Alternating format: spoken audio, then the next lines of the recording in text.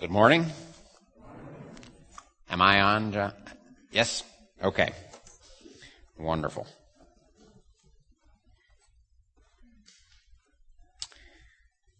The passage that my son Andrew just read, we will actually come back and explore next week. I had it read this week to begin setting the stage, both for this message and next week's message. As we continue our study of the book of Haggai, as you know, that book focuses on the rebuilding of a temple in Jerusalem after Solomon's temple was destroyed. And that's why I had that passage in 2 Chronicles read. Well, last week, we traced the history of Israel through the Old Testament. We looked not only at the events of that history, but also the significance of those events as a demonstration of God's faithfulness to his covenant promises. And by the way, there were a couple of errors in the timeline that I gave you last week. I had a couple of misprints in the dates. I will correct that for you next week. And anybody who wants a copy of that timeline, we will provide it for you. This week, I'd like to continue laying our foundation for the book of Haggai by focusing on the central topic of his book, and that is the temple of God. The temple that Zerubbabel and the Israelites would build under the encouragement of the prophet Haggai was what we call today the Second Temple. And in order to understand the importance of the Second Temple, I want to trace the history of God's temple through the scriptures from the very beginning to the end. Now, as we track God's temple through time, we'll be discussing three matters. First, we'll make a quick survey of the temple in history. Second, we'll consider the theology of God's temple. And finally, we'll examine why rebuilding the temple was so important in Haggai's time. Please join me in prayer. Father, as we turn to your word, we ask once again that by the work of your Spirit within us, we would come to think your thoughts after you, that our minds would be renewed, and that our perspective would become closer to yours. We pray this in your Son's name. Amen. Well, let's start by surveying the temple through history before we actually look at the sequence of temples that we see in Scripture. I want to talk briefly about the nature of temples in general. Now, we know from archaeological studies in the ancient Near East, the portion of the world where Israel is located, that temples for worshiping deities were very common. Virtually every culture and every group of people had a temple in the ancient Near East. Now, the temple was some kind of a building, and in that building there would be an idol or an image representing the local deity. And according to the typical theology of these pagan religions, the local god owned the land of the people. And in order to secure that God's blessing and to make the land fertile, the people would worship the god and they would make sacrifices in the temple where his idol was housed. Now, when I say that, you probably recognize that there are some similarities between the pagan concept of a temple and the temple of God, but there are obviously some very significant differences. Now, the first difference is that a pagan temple or house of God, small g, would always contain an idol. The idol would be a carved and decorated image of the local deity. In contrast, the true God, the God of Israel, capital G, absolutely forbade the use of images. There never was an image of the true God in his temple.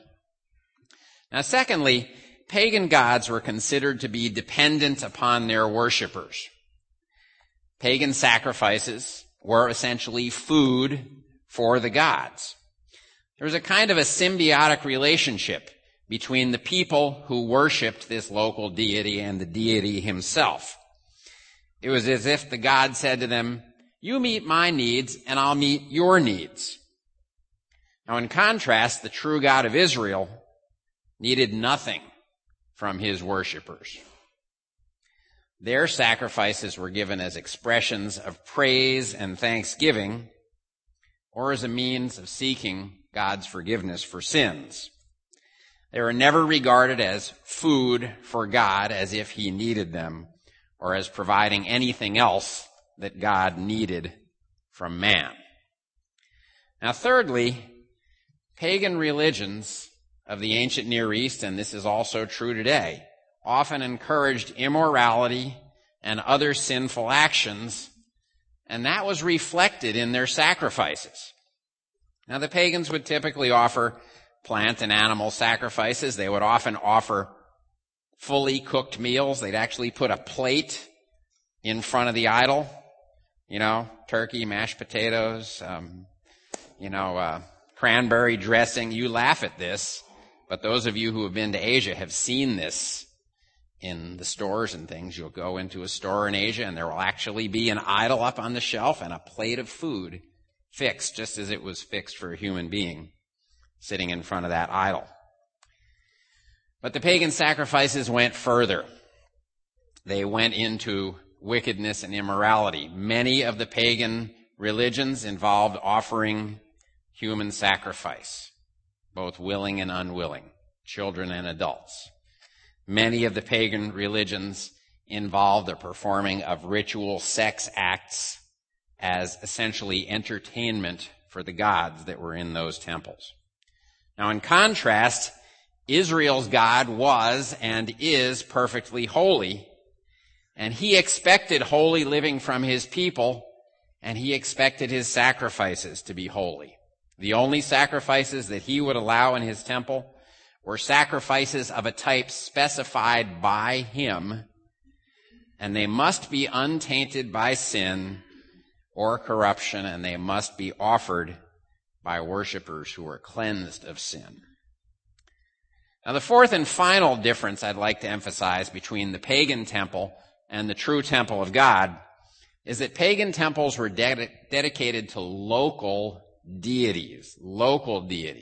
The gods that the pagans worshipped were regarded as having power only in a limited territory and only in limited spheres, such as warfare or fertility or the weather. Now, in contrast, Israel's God was and is omnipresent and omnipotent. His power was not and is not limited in space or in time or in any sphere.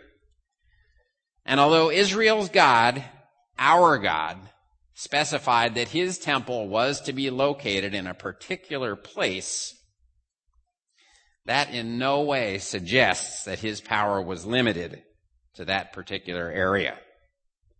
Our God is the God over all of creation from one end of the universe to another.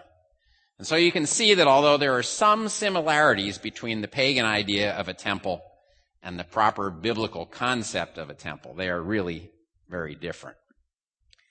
All right, well, let's turn our attention now to the temple or house of God as we see it in Scripture and in history. I see at least 6 different temples in Scripture. The first one was the portable tabernacle. The second was Solomon's temple. The third was the second temple. I know that sounds strange. The fourth was Herod's temple. The fifth is the spiritual temple. And the sixth is the future millennial temple. Let's look at each one of these. Now, the first temple, as you know, was the portable tabernacle that God had Israel build for him at Mount Sinai. The Israelites left Egypt in 1446 BC. They spent almost 2 years at the base of Mount Sinai, where God instructed them and trained them in his ways and in his law. And there they built the tabernacle. The description of the tabernacle and all the articles that were to be placed in it are found in Exodus chapters 25 through 31. Now, the original tabernacle, that tabernacle, was in use roughly from about 1444 BC, the year in which it was built, until around 960 BC when Solomon built his temple. It was almost 500 years. I've always wondered what condition the tabernacle was in after 500 years. Did they repair it as time went on? I suspect that they did, but I wonder if it had some moth holes.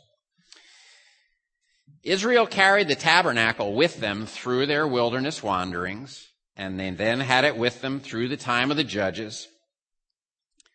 It was first kept at Shiloh. That's recorded in Joshua chapter 18. Then it was moved to a place called Nob. You can see that in 1 Samuel 21. And then it was kept at a place called Gibeon, and that's mentioned in 1 Chronicles chapter 16. Now, what's interesting to me is that Scripture doesn't really tell us whether or not sacrifices were offered continuously during that whole time at the tabernacle. We do know from 2 Samuel chapter 6 that David brought the ark from Gibeon to Jerusalem after his kingdom was established, and he placed it in a temporary tabernacle there. And in particular, from that time until the time that Solomon built his temple, I don't know whether Israel was offering sacrifices at the tabernacle. The other thing that we don't know, and we don't really need to know it, but I'm kind of curious, is what did they do with that tabernacle when Solomon's temple was built? Don't know the answer. Don't ask me. I can't tell you. Now, that leads us on to the first permanent temple, and that was the temple that Solomon built. Now, humanly speaking, the idea to build this temple came from King David. Let me read to you from 2 Samuel chapter 7, verses 1 to 2. Now it came to pass, when the king was dwelling in his house, and the Lord had given him rest from all his enemies all around, that the king said to Nathan the prophet, "See now, I dwell in a house of cedar, but the ark of God dwells inside tent curtains." Now you probably know what happened next. God, through the prophet David, essentially said to him, "Your desire to build a temple for me is good, but because you are a man of warfare and because there is blood on your hands, you cannot be the one to do it. Your son Solomon will build the temple for me."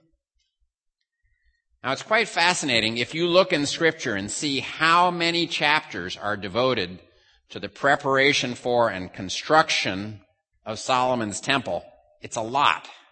In 1 Chronicles, it's chapters 22, 28, and 29 that discuss David's preparation to build the temple.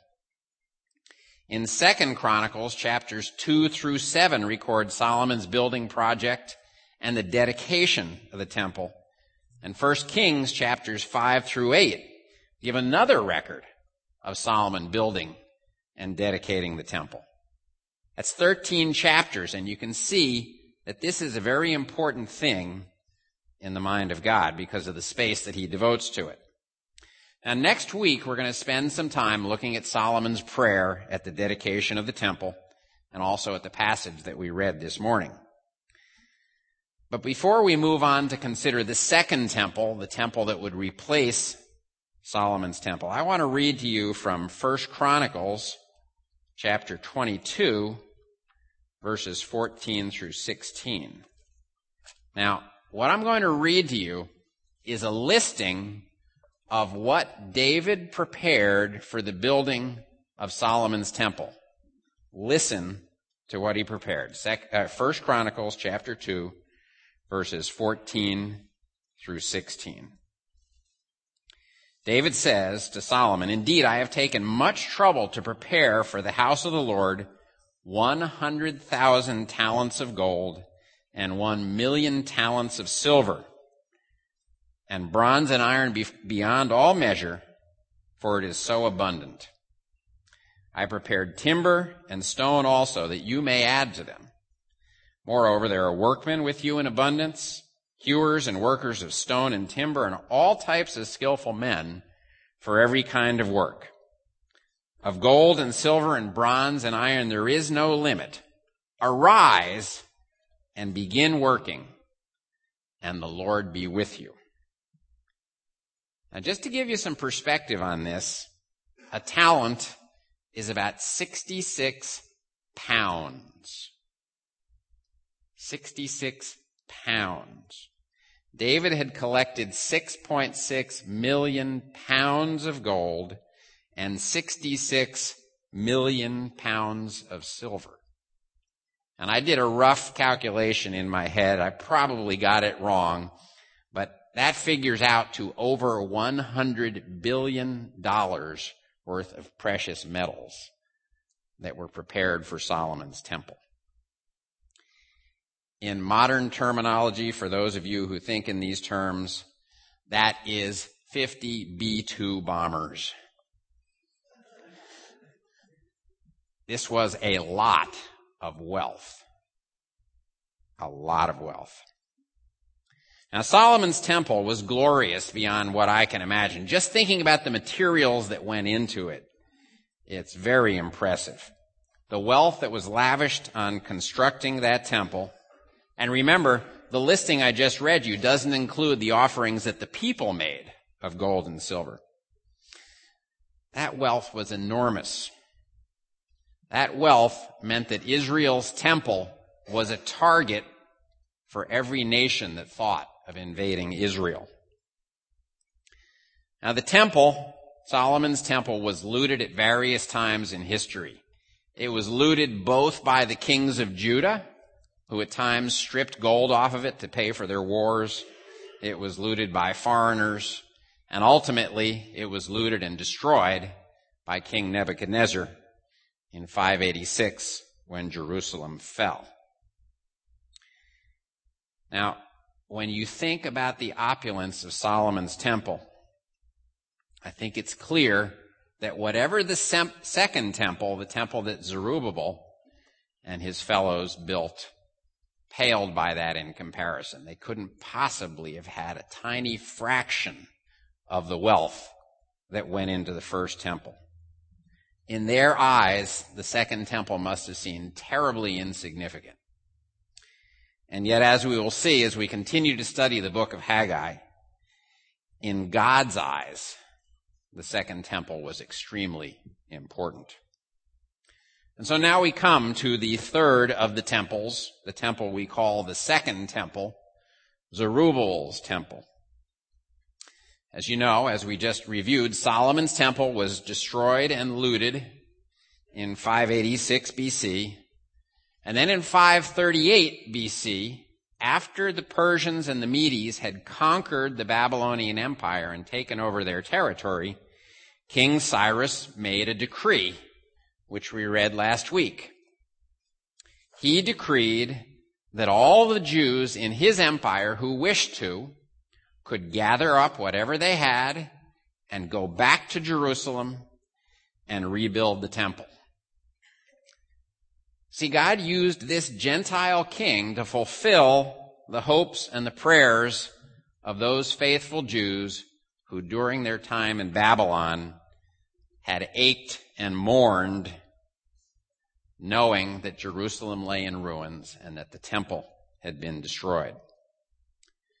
Now, next week we'll look at Daniel's prayer also. In Daniel chapter 9, the beginning of the chapter, in the year 539, Daniel prayed that God would act for the restoration of the city and the temple, and it was in 538 that Cyrus made this decree. Now, the response to Cyrus's decree was immediate. If you will, turn with me to Ezra chapter 1. Right after the decree, there's a quick record of the response of the people. Ezra chapter 1, verse 5. Then the heads of the fathers' houses of Judah and Benjamin, and the priests and the Levites, with all those whose spirits God had moved, arose to go up and build the house of the Lord, which is in Jerusalem. Now, if you'd turn over, you don't need to, but if you'd turn to the end of Ezra chapter 2, you would discover that it was about 42,000 who returned to Jerusalem. That's probably the count of the number of men. They obviously took their wives and their children with them. Now stop and think with me for a moment. 42,000 men with their wives and children, a conservative estimate, let's say 120,000 people, left the territory of the Persians, which had been the empire of the Babylonians, and returned to Jerusalem to rebuild the temple. We don't know how many Jews were living in Babylon at that time. We do know, however, that the Babylonians, for the most part, had treated the Jews quite well during their time of sojourn there. Now, if you will, turn with me to Jeremiah chapter 29, and we're going to look at verses 5 through 7. Jeremiah was a prophet to the southern kingdom of Judah. Most of his ministry was in the years leading up to the destruction of Jerusalem in 586 BC. And shortly before Jerusalem fell, Jeremiah sent a letter to those who were already in Babylon, and his advice to them was to settle down, to get comfortable. And let me read what he says. Jeremiah chapter 29, verses 5 through 7. He says, "Build houses and dwell in them. Plant gardens and eat their fruit. Take wives and beget sons and daughters, and take wives for your sons, and give your daughters to husbands, so that they may bear sons and daughters, that you may be increased there and not diminished." Remember, he's talking about living in Babylon when they are cast out of their own land. And he says in verse 7, "And seek the peace of the city where I have caused you to be carried away captive, and pray to the Lord for it. For in its peace you will have peace." Now, the evidence of history is that the Jews increased and flourished in Babylon after they were cast out of Israel. And if you go to Iraq and Iran today, you'll be surprised to find that there are lots of Jews living there. Those are descendants of those who left their own land by force at the hands of the Babylonians when Jerusalem was destroyed. They multiplied. Many of them became wealthy. Some of them became powerful. We know of one of them, right? The prophet Daniel. And I think what happened to them there is evidence of God's promise of blessing and protection in the Abrahamic covenant. Now, the reason I point this out is that it took an enormous step of faith for those people who had been in Babylon, many of them for 70 years, to pick up and leave their homes and leave their security, leave the place that they knew, and return to Jerusalem in order to build the temple. Most of them had grown up in Babylon. They had enjoyed comfort, security, and prosperity in Babylon. And to leave Babylon and to go to Jerusalem meant leaving those things behind to go live in a city that stood deserted and unfortified. The Babylonians had perforated the wall, and in the ancient world, your protection was the wall around the city. And that wall offered no protection at all. My personal opinion is that that group that returned was a distinct minority, a very small portion of those who were living in Babylon. Why did they go? According to Ezra 1:5, they went because God's Spirit moved them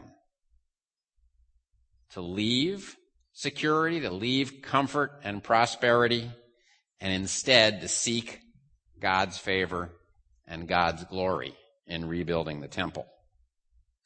So they made that long and dangerous journey to Jerusalem. They set up housekeeping in the ruins of the city.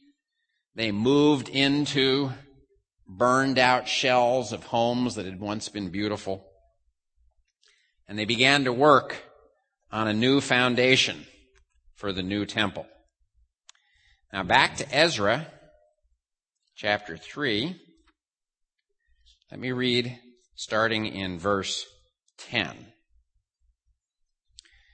When the builders laid the foundation of the temple of the Lord, the priests stood in their apparel with trumpets, and the Levites, the sons of Asaph, with cymbals to praise the Lord according to the ordinance of David, king of Israel.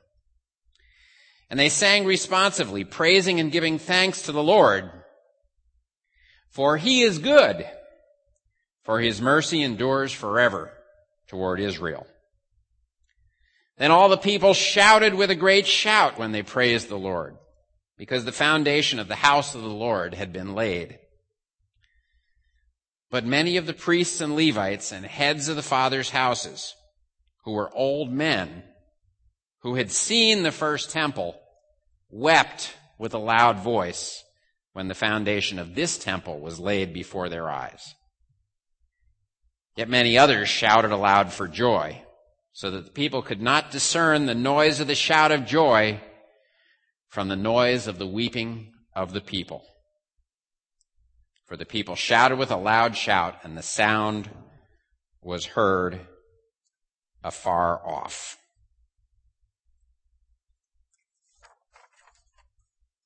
As we'll see next week, construction was halted soon after this event, soon after the foundation of the temple was laid. It would not be resumed for another 15 years. But what I want to emphasize right now is that Zerubbabel's temple, as these old men who remembered the old temple recognized, would never approach the glory of Solomon's temple. It surely paled in comparison, both in size, in building materials, in beauty. And it's interesting that there's virtually no description of the second temple. We don't know exactly what it looked like, how much gold or silver went into it. And yet that second temple was extraordinarily important to God. And we'll return in a few minutes to discuss why it was so important. Well, this leads us to the next temple, what I call the updated temple, Herod's temple. King Herod the Great reigned over Israel from 40 BC to 4 BC. He undertook a massive remodeling, essentially, project in which he took that second temple, made it larger, and enclosed it in a big complex of many buildings. His plan was monumental. He began the work, and it was still underway in AD 64. Now remember, Christ went to the cross in AD 33. It was in AD 70 that the Romans came in and destroyed Jerusalem again and destroyed Herod's temple. So Herod's temple only stood for 6 years complete before it was destroyed. Now Herod's temple was quite impressive, and there was a good amount of gold in it. Some historians believe that our Lord's prediction from Matthew chapter 24, verse 2 was fulfilled in the looting of that temple. Jesus said, speaking of the temple, "Not one stone shall be left here upon another." When the Romans conquered Jerusalem in AD 70, they went in, they looted the temple, and then they burnt it. They hadn't gotten all the gold out of it. And the burning caused the gold to melt and to run down among the foundation stones. And many historians have reported that the Roman soldiers went in there with crowbars and pried those rocks apart to get that last bit of gold that had melted and run down into the foundation. Now, perhaps the greatest significance of Herod's temple is that it is the temple that was on this earth when our Lord walked on this earth during his first coming ministry. It was in the Holy of Holies of that temple that the curtain was ripped in two when our Lord died on the cross.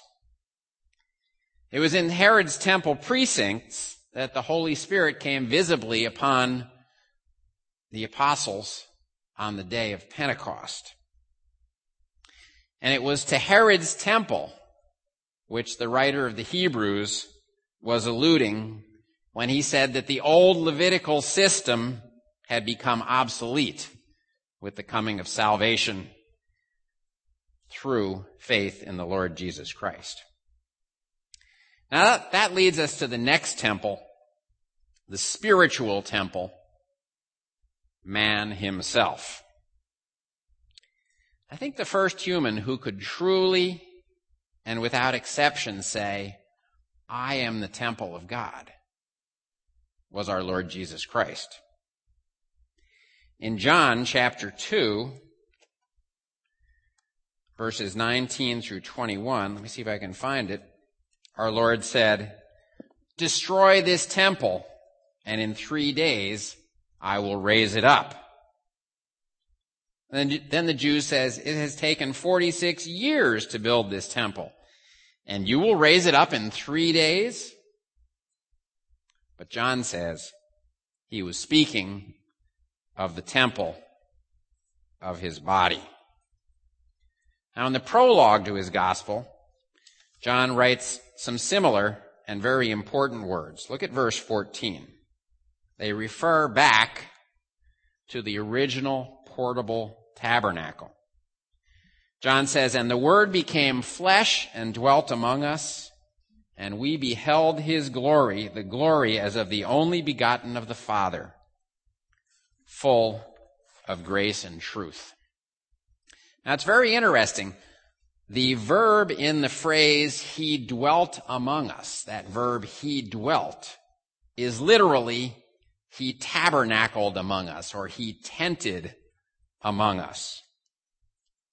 In a very real sense, like the first temple, the portable tabernacle, our Lord Jesus Christ was and still is a portable temple of God, a temple that can move. Now, of course, he's not the only one now who can say, I am God's temple, is he? All who have been saved by calling on the name of the Lord Jesus Christ are God's temple. He dwells in each one of us in the person of his Holy Spirit. And no longer must we go to a special place in order to enter the temple of God. Instead, what do? We take the temple wherever we go. Now that should be a sobering thought for each one of us, and it is for me. Where you go, God in you goes. What you see, God in you sees. What you hear, God in you hears. What you experience, God in you experiences. The next time you encounter temptation, stop and think about that. It'll help you. It has helped me. Well, you might think that with the coming of Christ, the coming of his indwelling Holy Spirit within believers, the need for a temple in the form of a physical building would be ended. But surprisingly, Scripture says otherwise. In fact, there will be one and possibly two more temples to God.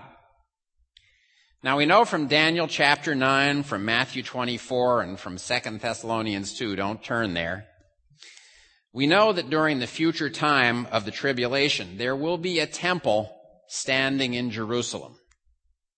We know that the Antichrist in the middle of the tribulation will enter into that temple. He will go into the Holy of Holies.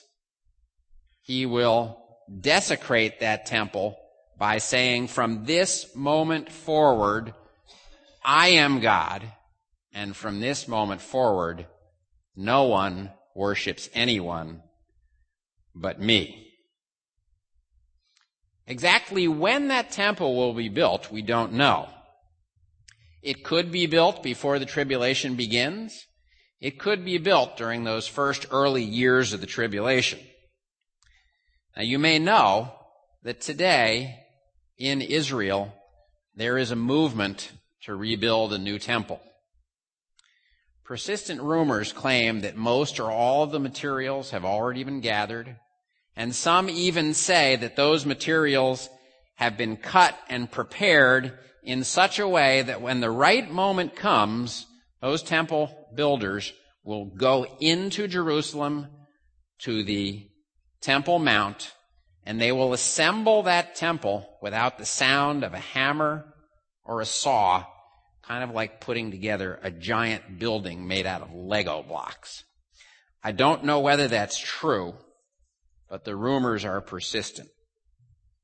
Could that temple, which they want to build, be the temple of which Daniel speaks?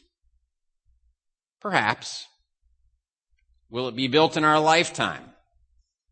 Possibly. Could that mean that the end times are near? Only time will tell. Now, we also know from Ezekiel's prophecy, from chapters 40 through 48, that Ezekiel predicted that a great temple will stand in Jerusalem in the future during Christ's millennial reign. Now, personally, I believe that that prophecy is a literal prophecy, and I take at face value the prediction that sacrifices and offerings will be made in that temple. Now, some people have trouble with the idea that there will be sacrifices and offerings made to God in the future.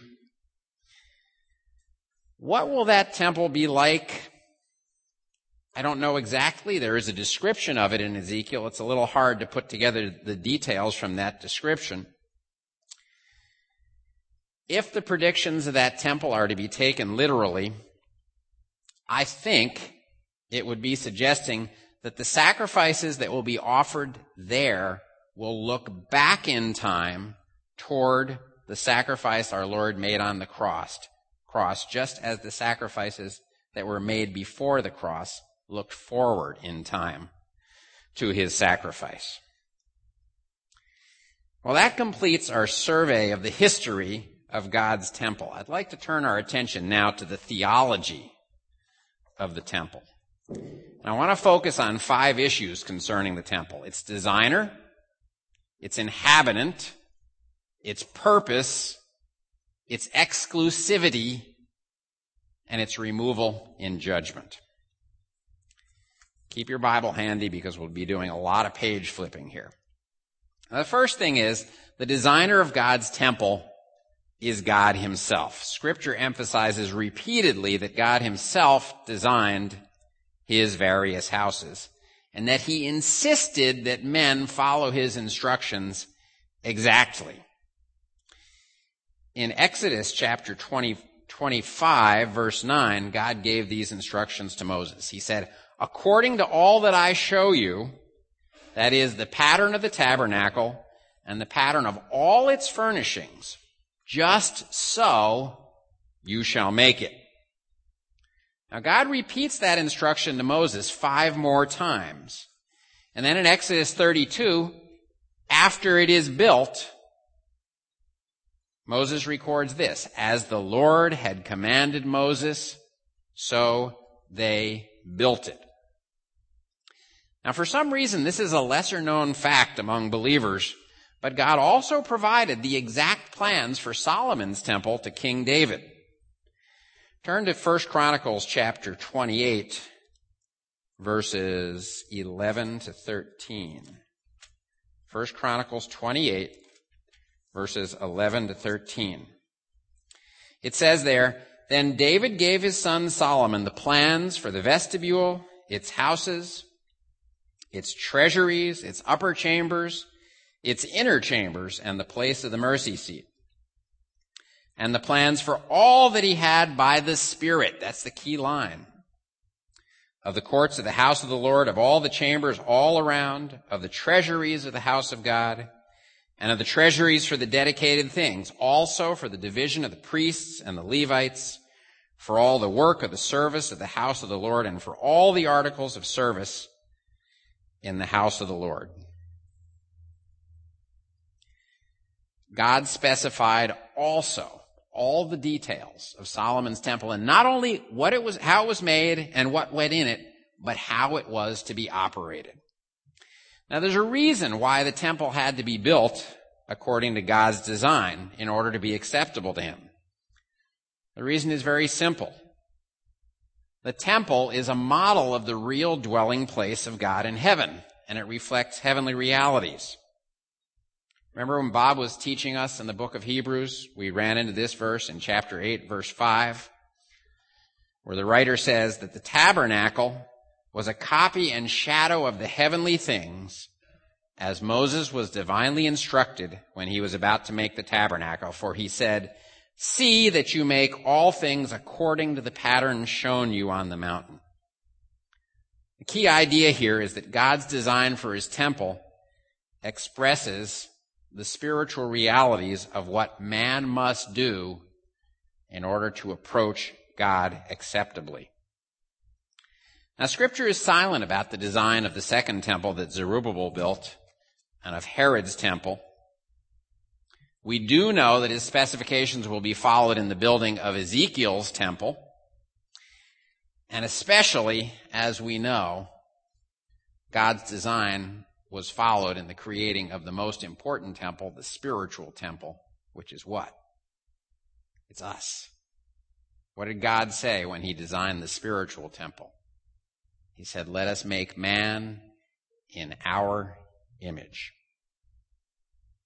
Now, secondly, the inhabitant of God's temple is God himself. The temple is his house. Now, the idea of God living in a temple is paradoxical, of course. Let's explore it a little bit. What is the temple? In essence, the temple is an earthly representation of the throne room of God. The Ark of the Covenant, that box that was maybe a little smaller than this table, was a representation of God's throne. Its lid was called the mercy seat. There were two angels that stood on opposite ends, stretching their wings above it as a covering, but in the middle the space was empty. That empty space symbolized the presence of God, and the idea was that the invisible God was seated on his throne there. The structure of the tabernacle and the temple, all the things that were in it, all their proper use, communicated the idea that there was only one right way to approach God in his throne room. Now, the tabernacle and the temples were only models. They're only physical models of God's presence and his rule. In 2 Chronicles chapter 6, verse 18, Solomon said, "But will God indeed dwell with man on earth? Behold, heaven and the heavens of heaven cannot contain you. How much less this temple that I have built?" And so when we say that God is the inhabitant of his temple, at least when we're talking about a physical building, we understand that his presence is not in any way limited or bounded by the place or the size of the building. Having said that, God was pleased, at least in the cases of the portable tabernacle and Solomon's temple, to dwell there. In each of the cases when those were dedicated, the tabernacle and then Solomon's temple, what happened? We're told that the visible Shekinah glory of God filled the tabernacle, filled the temple, giving a visible evidence that God was pleased to dwell there in the sense that God dwells in a temple. Now, thirdly, the purpose of God's temple is man's access to and worship of God himself. Now, this truth is very obvious, and we'll return to it next week to explore it a little more deeply. So let's move on to the fourth truth. Did I just say fourth? That was third. The fourth one concerns the exclusivity of the temple. Here's the idea. The habitation of God's temple is limited to God himself. Now, what I mean by saying this is that God refuses to allow any other deity to be worshipped or served in his house. Now, pagan temples would often house a number of different deities. Again, if you've got familiarity or experience with pagan temples, you've seen they may have this idol and this idol and this idol, a number of them in the same building. But God refused to allow any other god to be worshipped by his people, and especially in his house.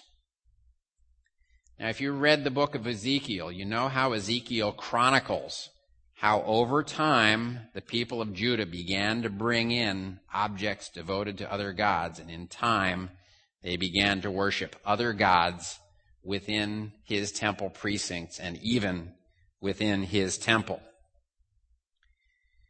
God refused to allow such flagrant sin and disrespect to continue. And that's one of the reasons why he had Solomon's temple destroyed. Now that leads us to the fifth point that I'd like to discuss here. The destruction of Solomon's temple in 586, the destruction that led to the need for building the second temple that Zerubbabel built. The destruction of that temple was a judgment of God against his people.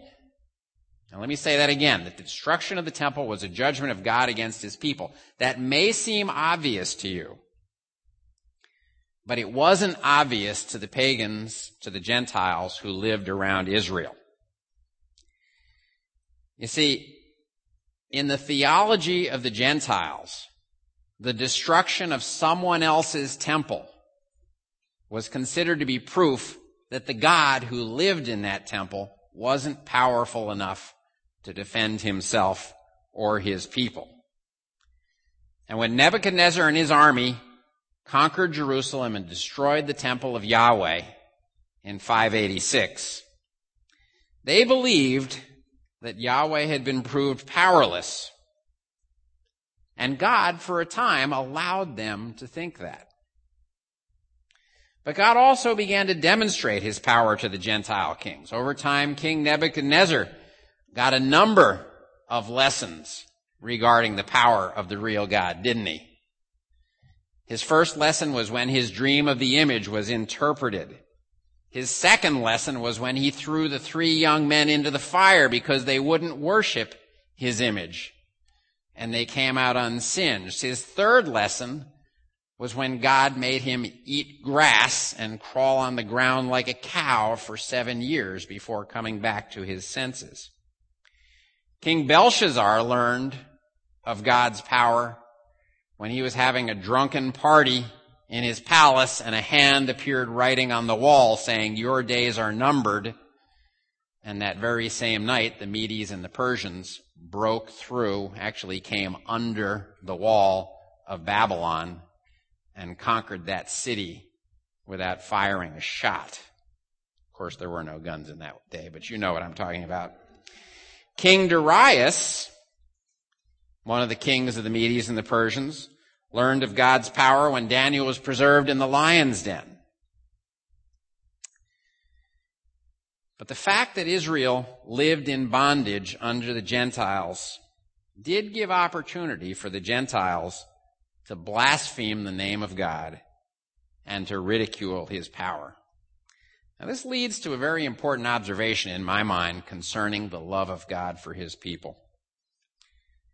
When God allowed his city and his temple to be destroyed in 586, he knew that his name would be blasphemed.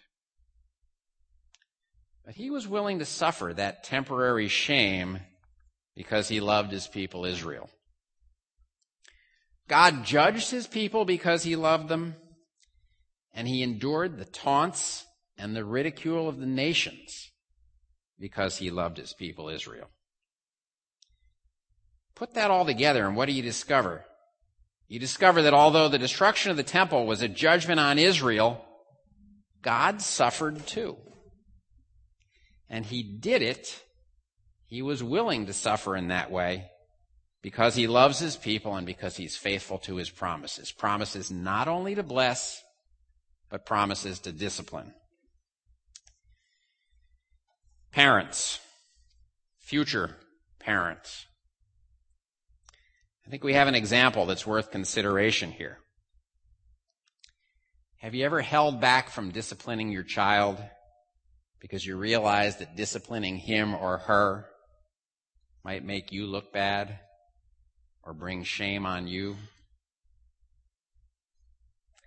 We need to keep the example of our Heavenly Father in view and be willing to discipline our children for their good according to their need, even when doing so may bring us shame or embarrassment for a time. Now, I want to just make a few comments about why rebuilding the temple was important in Haggai's time, and then I will conclude. Why was it so important for Zerubbabel, I still can't say that word, Zerubbabel and his fellows to rebuild the temple? I think there are many reasons, but I'd like to focus on just two. The first one was God's reputation, and the second one was Israel's need for fellowship with God and worship of God. Obviously, God's reputation stood in shambles when the city and the temple were destroyed. In Daniel chapter 9, in Daniel's prayer, this is what he said at the end of it. He said, "Oh my God, incline your ear and hear. Open your eyes and see our desolations and the city which is called by your name. For we do not present our supplications before you because of our righteous deeds, but because of your great mercies. O Lord, hear. O Lord, forgive. O Lord, listen and act. Do not delay. For your sake, for your city and your people are called by your name." God's reputation was at stake, and Daniel wisely appealed to it when he prayed. But the second reason why it was important to rebuild the temple was that Israel needed access to God, and the temple was God's provision for that access. Now, we tend to think of the temple primarily in terms of worship and sacrifice, and these were extraordinarily important parts of what went on in the temple. But equally important was the role of prayer and the temple as the focus of prayer offered to God. Let me read to you from 2 Chronicles chapter 7, if I can find it, verses 21 through 31. 2 Chronicles 7, 21 through 31. Where am I? Okay. I've got the wrong listing there, but I've got it in my text here, so let me read it from my manuscript. Solomon is praying. I think it's chapter 6. He says, and thank you. He says, "And may you hear the supplications of your servant and of your people Israel when they pray toward this place. Hear from your dwelling place in heaven, and when you hear, forgive. If anyone sins against his neighbor and is forced to take an oath and comes and takes an oath before your altar in the temple, then hear from heaven and act, and judge your servants, bringing retribution on the wicked by bringing his way on his own head, and justify the righteous by giving him according to his righteousness. Or if your people or Israel are defeated before an enemy because they have sinned against you and return and confess your name before you in this temple, then hear from heaven and forgive the sin of your people Israel and bring them back to the land which you gave to them and their fathers." If you continue reading, what do you see? Over and over again, Solomon says, we will pray toward this house. We will pray in this house. God says that's the place where your access to me should be focused. You see, God had said that the temple was the place to which the Israelites should go to seek his aid in prayer, to obtain forgiveness and cleansing from sin, and to worship him and share fellowship with him. Part of what made expulsion from the land and the destruction of the temple a judgment on the Israelites was that they could no longer do these things. Part of the problem was that without the temple, their special place of prayer was no longer available to them. And outside the land in Babylon, the people found themselves in terrible need of God's mercy, and yet without the special place to go to ask for it. That didn't mean they couldn't pray to him wherever they were, but that was a special place, and it was not available to them. Now, next week, we're going to consider the specific events that led to Zerubbabel and his fellows undertaking the temple reconstruction. I want to finish with just 3 quick observations. 2 of them are warnings, and 1 is an encouragement. The first warning is this: is your theology of God's provision a pagan theology? Do you have a tit-for-tat idea in your head concerning God? If you think you can get God to give you what you want by giving him what he wants, your concept of God's provision is a little bit like that of the pagans. I think we all fall into this error at times. We need to remember that our Father in heaven is a good Father. He gives good things not to those who earn them, but to his children who ask for them in dependence and faith. Let's not insult God by thinking that we can manipulate him as the pagans thought that they could manipulate their gods. Now, the second warning is this: do you feel about your life or your circumstances or your spiritual gifts like those who started to build the second temple felt when they saw the foundation of the second temple? Many of them were terribly discouraged. They felt they could never build anything that would glorify God as magnificently as Solomon's temple had done. And I believe that discouragement was one of the reasons why they stopped in the middle of the project. You may feel like you have very little to offer to God. I know I feel that way sometimes. You may feel that you have very little for him to work with. Remember that just like those rebuilders in their generation, what God calls you to do in your generation is very important to him. And my last word is an encouragement. Do you realize what an incredible privilege we have to be living temples of the living God? God is with us. God is in us. We don't need to go anywhere to be in his presence. He is with us always.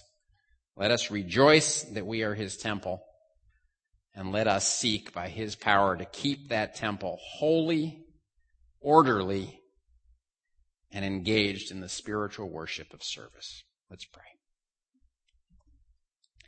Father, thank you so much that through time you have always made a way for your people to have access to you. Thank you for the special privilege we have of living with your Spirit and dwelling in us.